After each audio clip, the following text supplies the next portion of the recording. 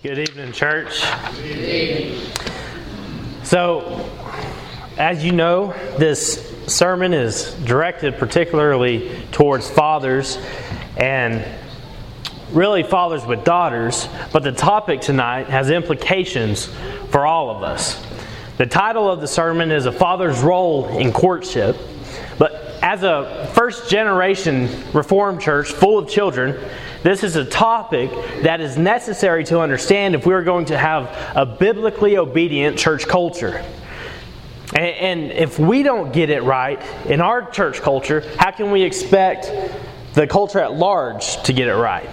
Our goal is to be culture builders, which starts in our homes and our church. So we know the culture at large promotes recreational dating, where there is no parental, no fatherly oversight. And in many ways, we have been influenced by the culture's view of dating. The concept of biblical courtship is not really a difficult concept, but it's a foreign concept to many, right? Because we take our P's and Q's from the culture at large. We're influenced in ways that oftentimes we don't even understand or recognize. So the culture views a man's headship over a woman as negative, outdated, a primitive concept. They view it as oppressive to women, and that a man's authority is putting a woman in danger, or at the very least, it's holding them back. The lie in our culture that leads the charge against male authority is that men and women are the same. The culture raises sons and daughters to be the same, to chase after the same things, to strive after careers, to be independent. And that there are no gender roles, and that a woman can go act like a man and go after everything a man goes after. Really, what the feministic culture is saying is that womanhood stinks and the only good things are what men have. So the only way a woman can be happy or successful is to act like a man and go after the things men go after.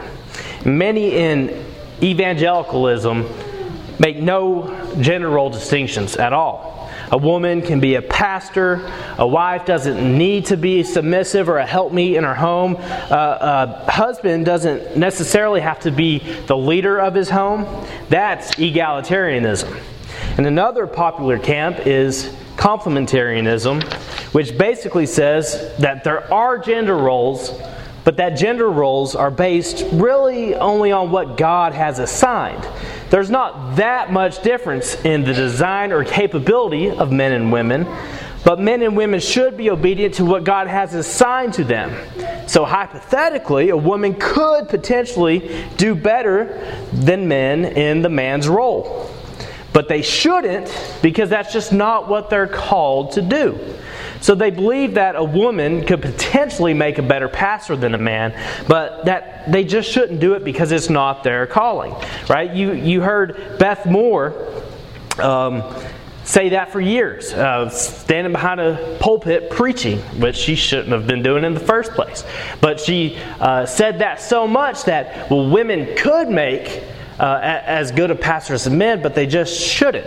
Well, then you go down the slippery slope. Well, if they can do it as good as men or better, why shouldn't they? We saw that recently with Rick Warren, right? He was in the fluffy complementarian camp for years till he started seeing the inconsistencies and he went full-blown egalitarian. So that's what has happened to many in the complementarian camp. It's a slippery slope. If a woman can do as good or better than a man as a pastor, why not just make her one? But a woman can't be a pastor as much as a man can't have a baby. It's not only about assignment, it's about design. It's not a man's design to have a baby. And it's not a woman's design to be a pastor. That's like telling a bird telling a fish, hey, I could swim better than you, but I'm just not going to because that's not my calling. That's absolutely ridiculous, but that's what modern day complementarianism has become. And most complementarians believe that women being the weaker vessel only means weaker in physical strength.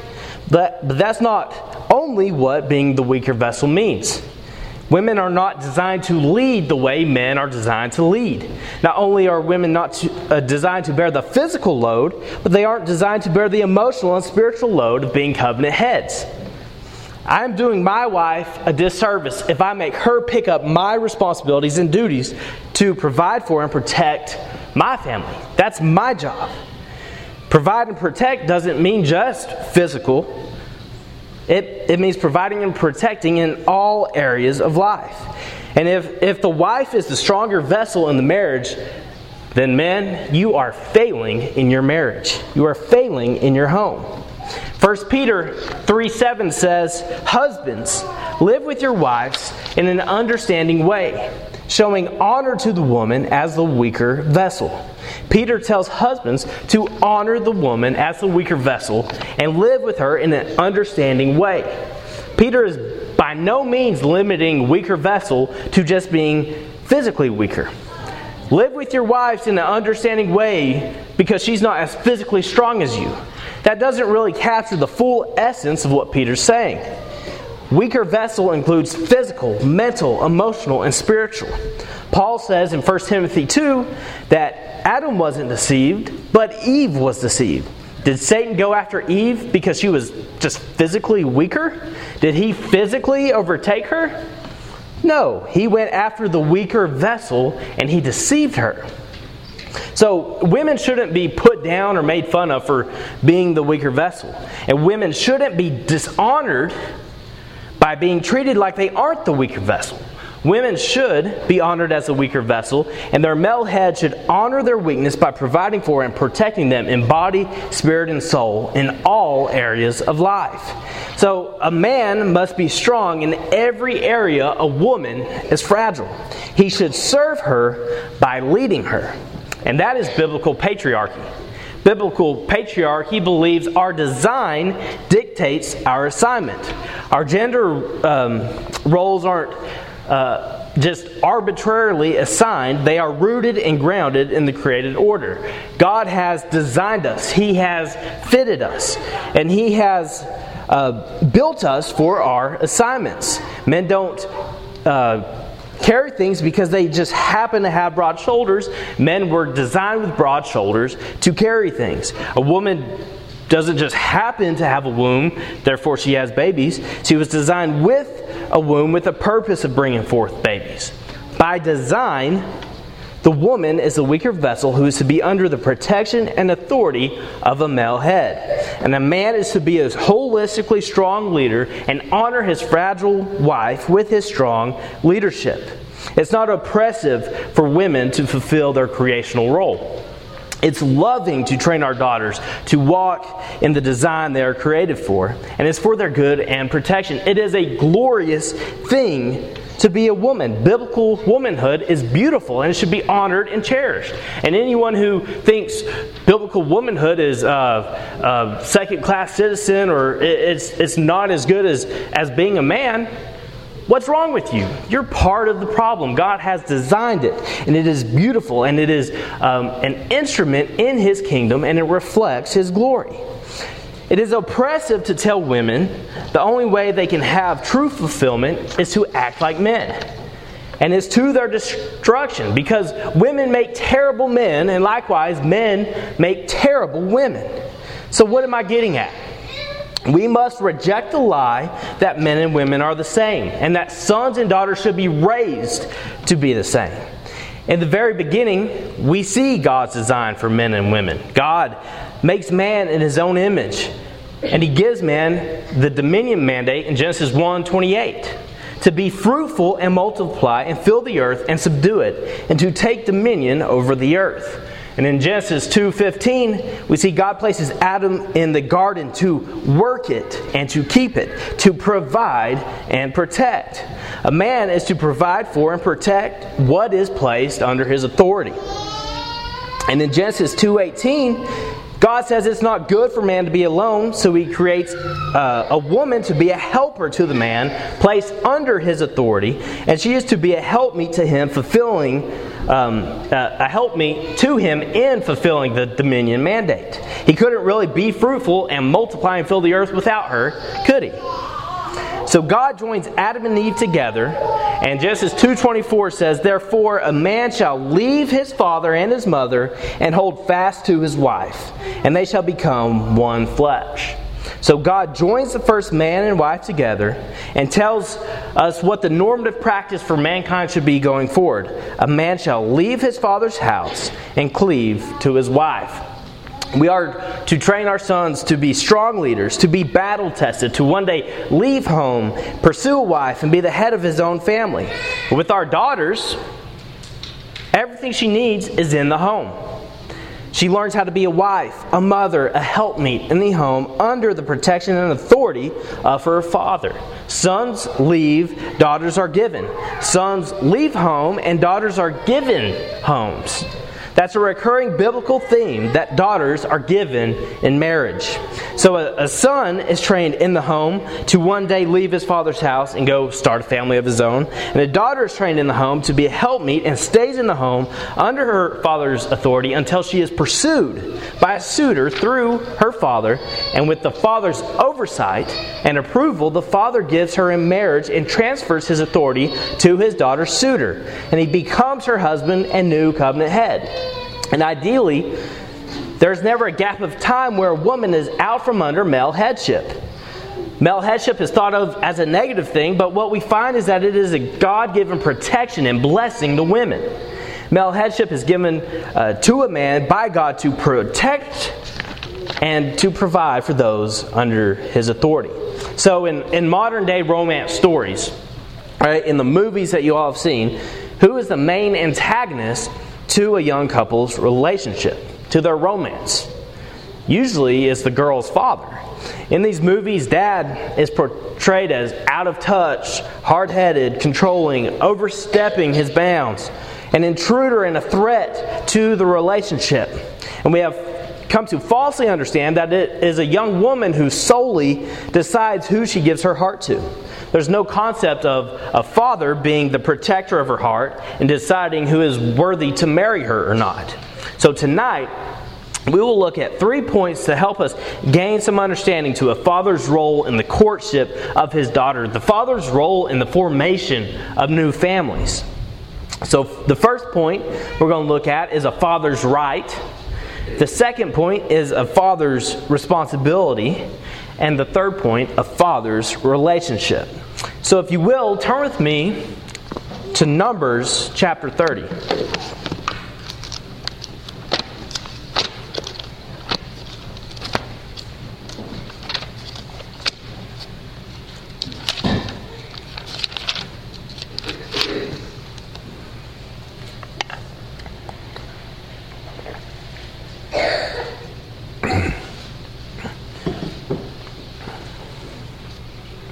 All right, Numbers 30, which is a chapter about making vows unto the Lord, and we will see a different dynamic between men and women in this chapter. So, Numbers 30, starting in verse 1. Moses spoke to the heads of the tribes of the people of Israel, saying, "This is what the Lord has commanded. If a man vows a vow to the Lord, or swears an oath to bind himself by a pledge, he shall not break his word. He shall do according to all that proceeds out of his mouth." So if a man makes a vow or a pledge, his word shall stand. But with women, we see in verse 3, if a woman vows a vow to the Lord and binds herself by a pledge while within her father's house in her youth, and her father hears of her vow and of her pledge by which she has bound herself and says nothing to her, then all her vows shall stand, and every pledge by which she has bound herself shall stand. But if her father opposes her on the day that he hears of it, no vows of hers, no pledge by which she has bound herself shall stand, and the Lord will forgive her because her father opposed her.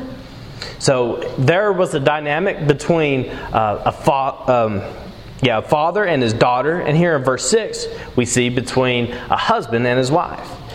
If she marries a husband while under her vows, or any thoughtless utterance of her lips by which she has bound herself, and her husband hears of it and says nothing to her on the day that he hears, then her vow shall stand, and her pledges by which she has bound herself shall stand. But if on the day that her husband comes to hear of it, he opposes her, then he makes void her vow that was on her, and the thoughtless utterance of her lips by which she bound herself, and the Lord will forgive her. But any vow of a widow or of a divorced woman, anything by which she has bound herself, shall stand against her. And if she vowed in her husband's house or bound herself by a pledge with an oath, and her husband heard of it and said nothing to her and did not oppose her, then all her vow shall stand, and every pledge by which she has bound herself shall stand. But if her husband makes them null and void on the day he hears them, then whatever proceeds out of her lips concerning her vows or concerning her pledge of herself shall not stand. Her husband has made them void, and the Lord will forgive her. Any vow and any binding oath to afflict herself her husband may establish, or her husband may make void. But if her husband says nothing to her from day to day, then he establishes all her vows or all her pledges that are upon her. He has established them because he said nothing to her on the day that he heard of them. But if he makes them null and void after he has heard of them, then he shall bear her iniquity. These are the statutes that the Lord commanded Moses about a man and his wife, and about a father and his daughter, while she is in her youth within her father's house. So, if a man makes an oath, he is not allowed to break his oath. But there's a different dynamic for women. If a wife or daughter makes a vow, her male head has a right to cancel the vow as if she has never made it. If he hears of it and does nothing, her vow stands. If he hears of it and opposes it, he has the authority to veto it. Now, wives and daughters, I don't suggest you make vows or promises apart from the counsel and approval of your male head. But fathers and husbands, I do expect you to be such a leader that you will step up and cancel out any vow that your wife makes that you find sinful or detrimental. The male head is always acting even when he fails to act. The refusal to act is an action. As we see in the text, if the male head does not act against the vow of his wife or daughter, then it will stand. So, men, do not abdicate, which means neglect. Do not neglect your duties. You are always leading. Failure to lead is actually leading in failure. Do not assume a passive role as the heads of your house. Be active and understand it's not meddling or intruding on your wives and daughters. It's being their God-ordained protective head.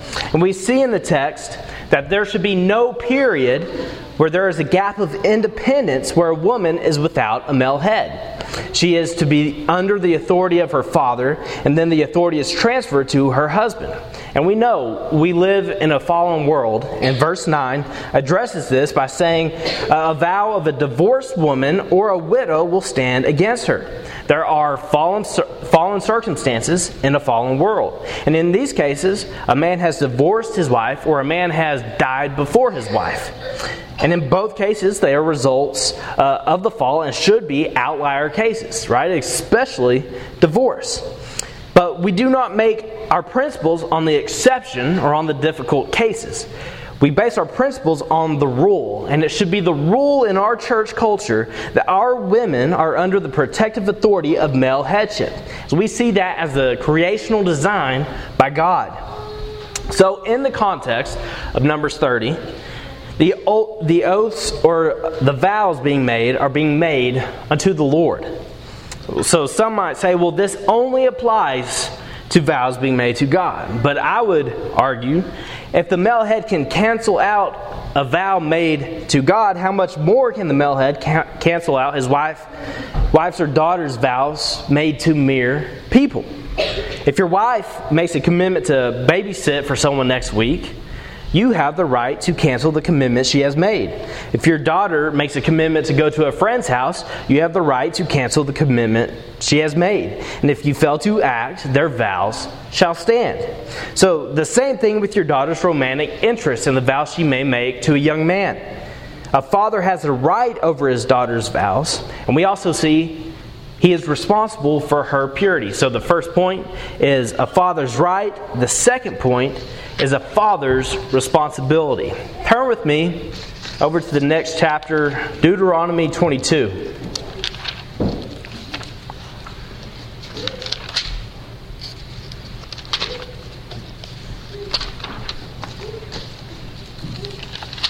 Deuteronomy 22, 13 through 21.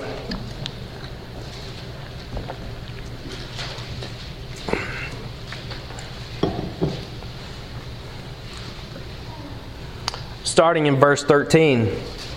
If any man takes a wife and goes into her and then hates her and accuses her of misconduct and brings a bad name upon her, saying, I took this woman, and when I came near her, I did not find in her evidence of virginity.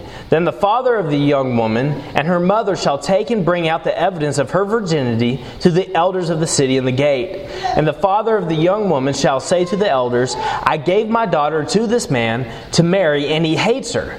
And behold, he has accused her of misconduct, saying, I did not find in your daughter evidence of virginity. And yet, this is the evidence of my daughter's virginity. And they shall spread the cloak before the elders of the city. Then the elders of that city shall take the man and whip him. And they shall find him 100 shekels of silver and give them to the father of the young woman, because he has brought a bad name upon a virgin of Israel. And she shall be his wife, and he may not divorce her all his days. But if the thing is true, that evidence of virginity was not found in the young woman, then they shall bring out the young woman to the door of her father's house, and the men of her city shall stone her to death with stones, because she has done an outrageous thing in Israel by whoring in her father's house. So you shall purge the evil from your midst. So here in this passage, we see that if a man takes a wife with the understanding that she is a virgin, and on their wedding night he accuses her of not being a virgin, then the father of the young woman, and notice the father's involvement in this passage, so the father of the young woman and the mother shall bring the evidence of their daughter's virginity to the elders of the city in the gate. It's a public act. It's a public display. So if the evidence proves she is a virgin, the husband who made the false accusation is whipped. He must pay a fine of 100 shekels to the young woman's father, and he is not allowed to divorce her all his days because he has defamed her. God's law is in place to protect the innocent and to punish the guilty. But if the evidence proves she lied about being a virgin, then they will bring her to the door of her father's house, and the men of the city will publicly stone her to death because she has done an outrageous thing in Israel by whoring in her father's house. So what's going on here? This is not a case of adultery. This is a case of fornication. But that is not all that is at play here. Adultery is a capital crime in Israel, but fornication, sex before marriage, it's not. Fornication is a shameful sin that has consequences, but it's not a capital crime. What's going on here is virginity is a priceless thing to bring into a marriage. And the man paid a virgin's bride price expecting a virgin. If a woman were not a virgin, and the man understood that going into the marriage, there is no actionable cause against the woman. But if he paid the bride price for a virgin he should get. What we have here is a case of sexual fraud. Right? The father represented his daughter as a virgin. And the suitor paid a virgin's price for her, and she was found guilty of playing the whore in her father's house. And notice, where was she executed? At the door of her father's house. Why in front of her father's house? Because fathers are responsible for the sexual purity of their daughters. Fathers are not guilty for the sins of their children, but they are responsible. The father wasn't executed. The daughter was, but she was executed at the door of her father's house, signifying his responsibility over her vows and over her purity. He gave her in marriage as a virgin, and he failed his job because she wasn't one.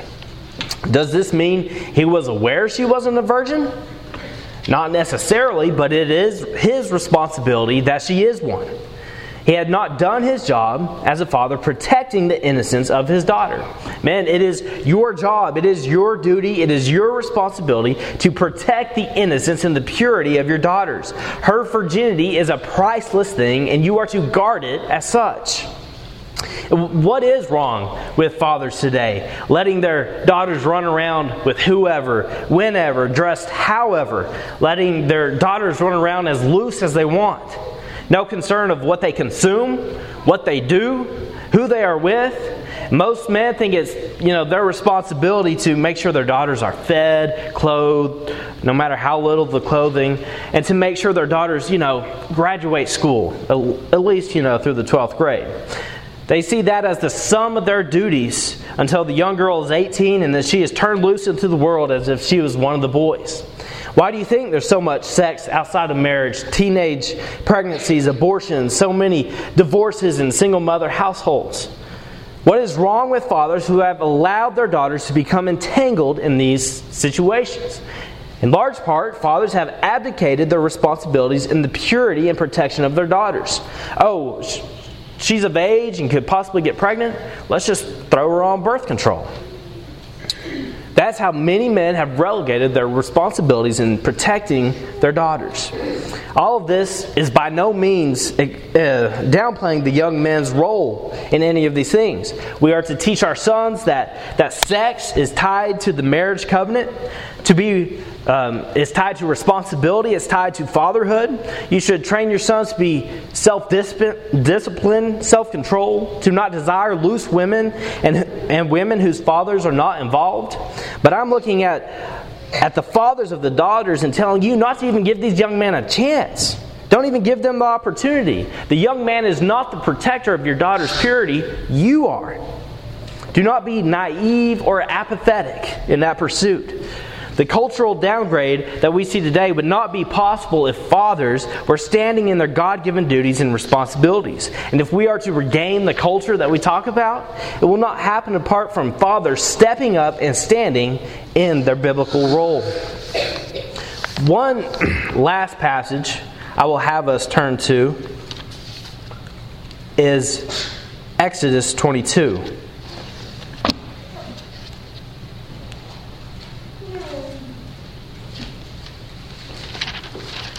Exodus 22, verses 16 and 17.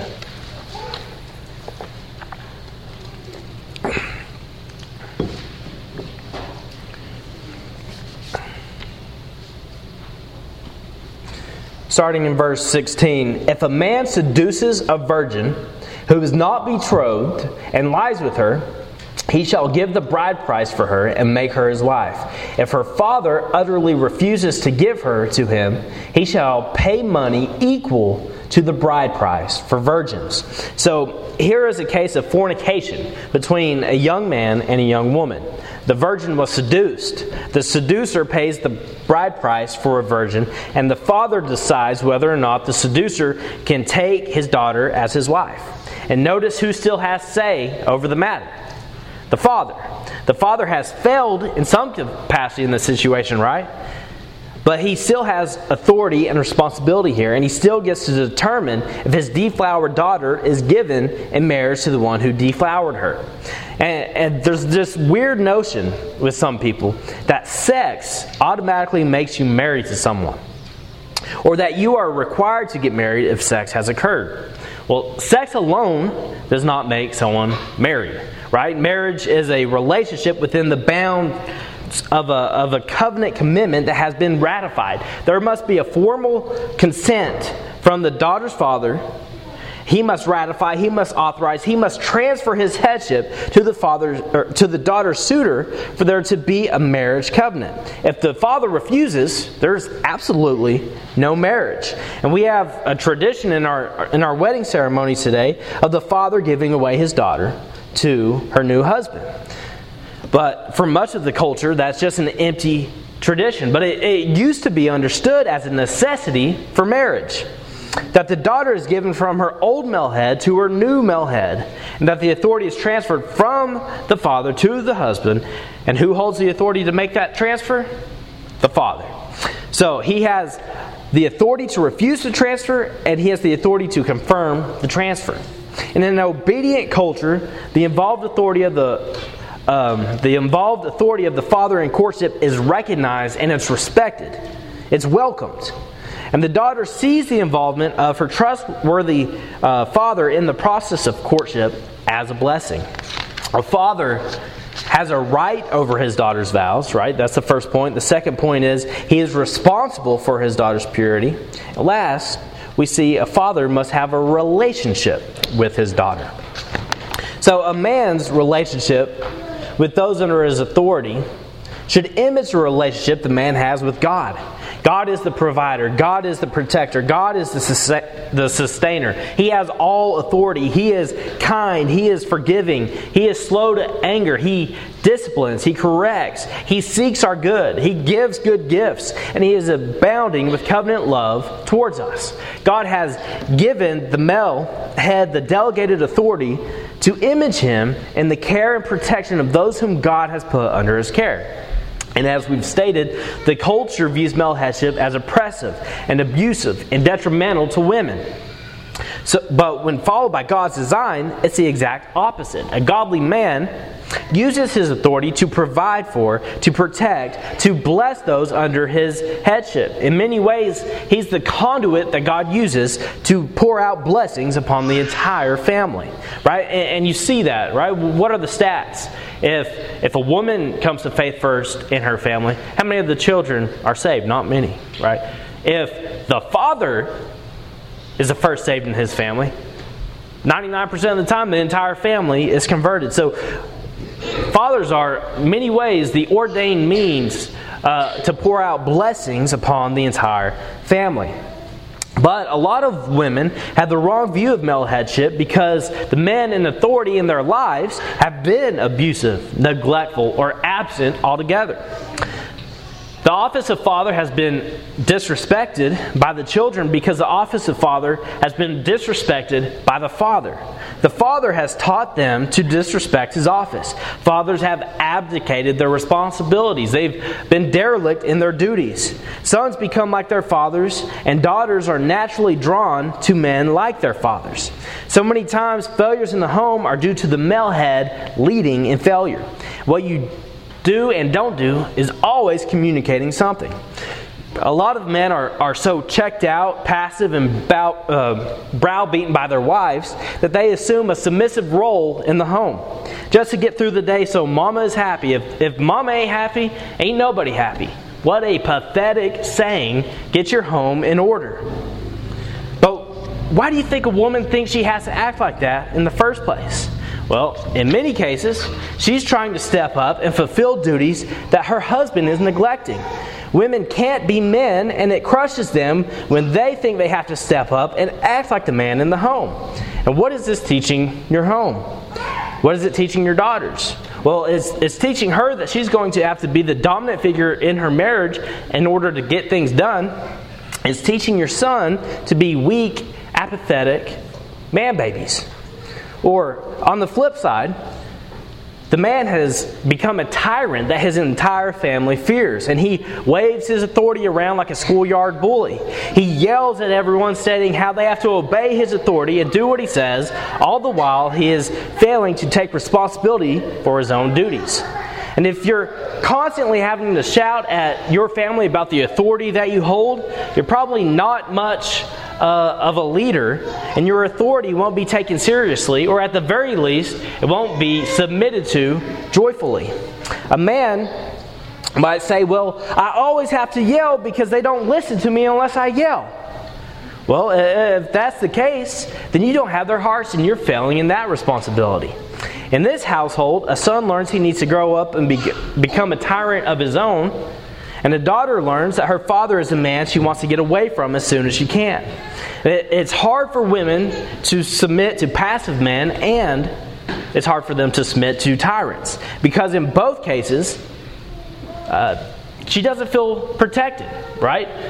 She feels threatened and not protected by her male head, so she usurps his authority. Now, women, that is not an excuse to undermine your husband. You should follow your husband, and as far as he's not leading you into sin, you should respect his authority and submit to him. So this is not an excuse to wag your finger at your husband saying, hey, you yell sometimes, or sometimes I think you're passive, and no. But this is a sermon challenging the men to step up and walk in their God-given roles. Men must protect their families, and one of the greatest threats to a man's family is the man's own sin. Women shouldn't have to be protected from the one who is supposed to be her protector. Authority naturally flows to those who take responsibility. And our culture disrespects the office of father because fathers have neglected their duties and responsibilities, which is why biblical courtship is such a foreign idea to our culture. Fathers disrespect the office, and everyone in the household disrespects the office. Fathers, we must teach and model biblical leadership in our homes. We must model covenant love in our marriages, with our children, and with our church. If you aren't modeling covenant love in your marriage, with your children, or with your church attendance and participation, don't expect covenantally faithful children. There is no one person who has an impact on a child's life like a father. You have been delegated this authority, so steward it wisely. Your authority should be a blessing to those under your charge. It should not become an instrument that crushes them. Deuteronomy 14:21 has an odd verse that says, "You shall not boil a young goat in its mother's milk." Well, what does that have to do with anything? Well, the principle from this verse is this: that which should be a means of nourishment should not become an instrument of death. A mother's milk is nourishment to a young goat, and it should not become the method that kills the young goat. In like manner, a father's authority should be used for nourishment. It should not become an instrument that crushes your children. Paul says in Ephesians 6:4, "Fathers, do not provoke your children to anger, but bring them up in the nurture and admonition of the Lord." Fathers are to use their authority to bring up their children in the nurture and admonition of the Lord. And when you are provoking your children to anger, when you exasperate them, you are not bringing them up in the nurture and admonition of the Lord. Paul says something similar in Colossians 3:21. "Fathers, do not provoke your children lest they become discouraged." We must not misuse our authority to crush our children, to beat them down in discouragement. Our authority is to be used for their nourishment, not for their destruction. You must have the hearts of your children, and they must know that you seek their good, that you are on their team, and that they can trust you with their hearts. Douglas Wilson in Father Hunger, as many of the guys have read, uses a checkbook analogy to describe the nature of a father's authority.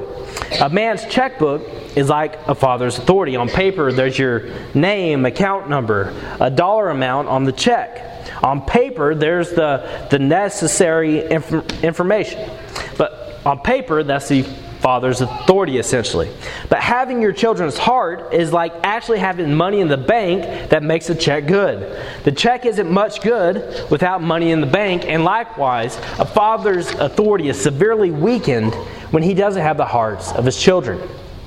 So when it comes to the courtship of your daughter should feel safe with you, secure with you. She should trust you with her life. She knows you have the best for her in mind, like you have her entire life, right? When she woke up in the middle of the night after a nightmare and you got up to comfort her. When you took the time to read books to her when she asked.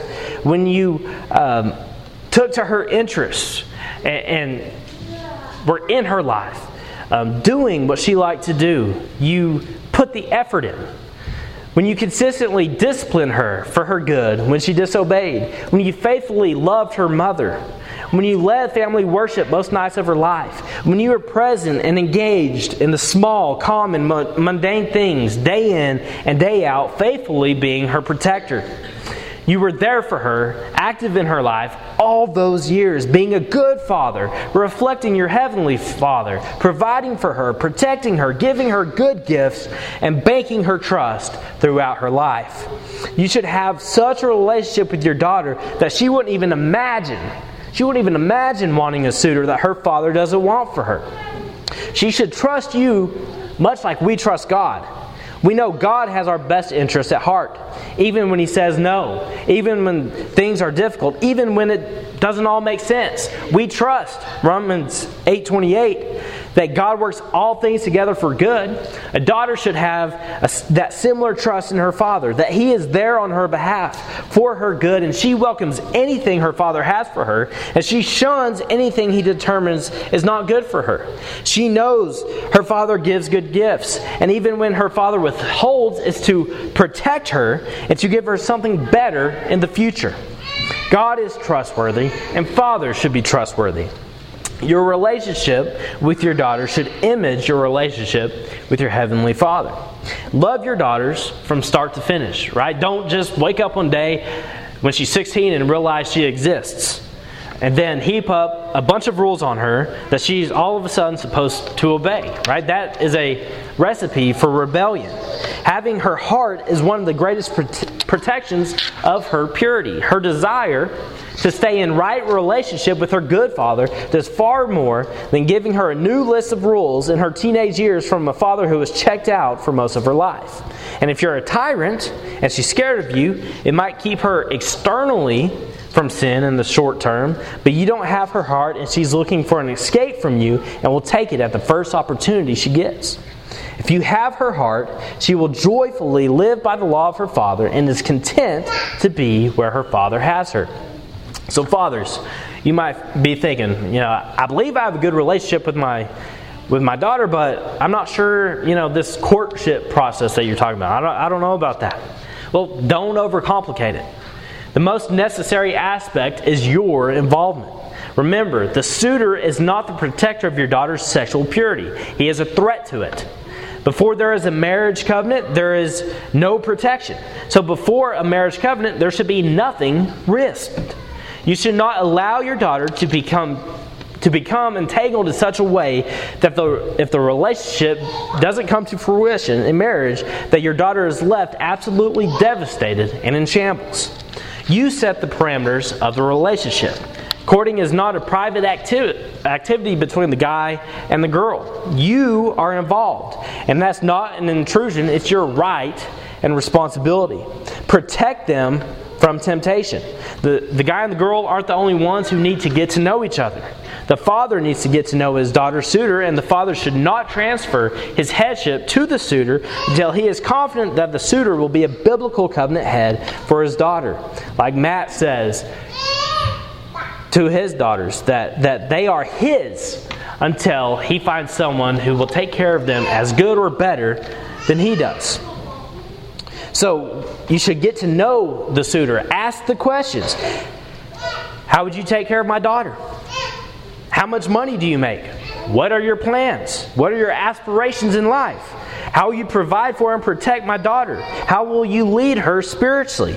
Be thorough with all of your concerns. Do your job. And young men might be thinking, you mean, I don't get any privacy with your daughter? How am I supposed to get to know her? Well, for one, you will get to know her much better in the context of her family. How she treats her father, how she treats her mother, how she treats her siblings. That will tell you much more about her than who she might portray herself to be with you one-on-one. And for two, dang right, you don't get any privacy with my daughter. She is mine. It is my job to protect her. And you are a threat to her until there's a marriage covenant. And some might be thinking, well, this seems outdated. What if fathers get it wrong? What about romance? What if he turns down a great young man that would have made a great husband? Well, sure, the father might make the wrong decision, but it's his decision to get wrong. You trust a young, easily influenced, infatuated young woman to make a better decision? No? Well, God doesn't either. When a father steps up and fulfills his role in the courtship of his daughter, daughters will have a sense of relief that the decision is not ultimately hers. It takes the pressure off of her, and it honors her as a weaker vessel. So, are we talking about arranged marriages?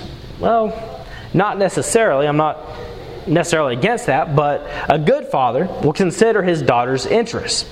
He will know her, what she needs, what she enjoys, and he will hear her input. Right? If a young man approaches Matt to pursue Audrey, and Audrey tells Matt, I'm not interested in this young boy. I don't really find him attractive. His breath kind of stinks. I'm not into it. Do you think Matt's going to make her marry him? Of course not. He's a good father who wants to give good gifts to his daughter. And as our Heavenly Father knows us and has our best interests at heart, likewise, good fathers try to do the same for their daughters. So there could be much more said about the methods of courtship, but fathers must have an understanding of covenant headship and understand their authority, their responsibility in the process. I hope we have moved some in that direction tonight, and it won't be long until the rubber meets the road within our church concerning this concept, as we have many children in the church coming into this age. So I trust a father who grasps the principles of his headship, authority, and responsibility to set wise parameters and methods in the courtship of his daughter who he loves. So as we close, men, repent where you have failed. Step up and lead where you have failed to lead. Be active and involved in your homes now. The process of raising godly homes, the process of raising your daughters, doesn't start when they are grown, right? It starts in the beginning, when they are babies. And if you have failed to this point, it starts where you find yourself now. Have any of us perfectly imaged God in our relationships? Have any of us been perfect fathers, husbands, sons, wives, mothers, or daughters? Of course not. Have we been perfectly faithful in all the duties and responsibilities God has given us? Not even close. So we repent where we know there is sin, and we trust that Christ has fulfilled all obedience on our behalf. He has died for our sins, and He is raised from the dead, and we are forgiven and empowered by His Spirit to image Him well in our relationships and in all areas of our lives. He is ascended to the right hand of the Father and has all authority in heaven and on earth, and He has delegated authority to men to be covenant heads over their families. God has given us the ability to image Him, and men, He has called you to image Him in covenantal headship, providing for and protecting those whom He has placed under your charge. Be culture builders. Lead your families, and as the Apostle Paul says, act like men. Be strong. Let's pray. God, we come before you as our good, perfect Father. And we thank you so much that you have saved us in Christ and that you have given us the ability to image you.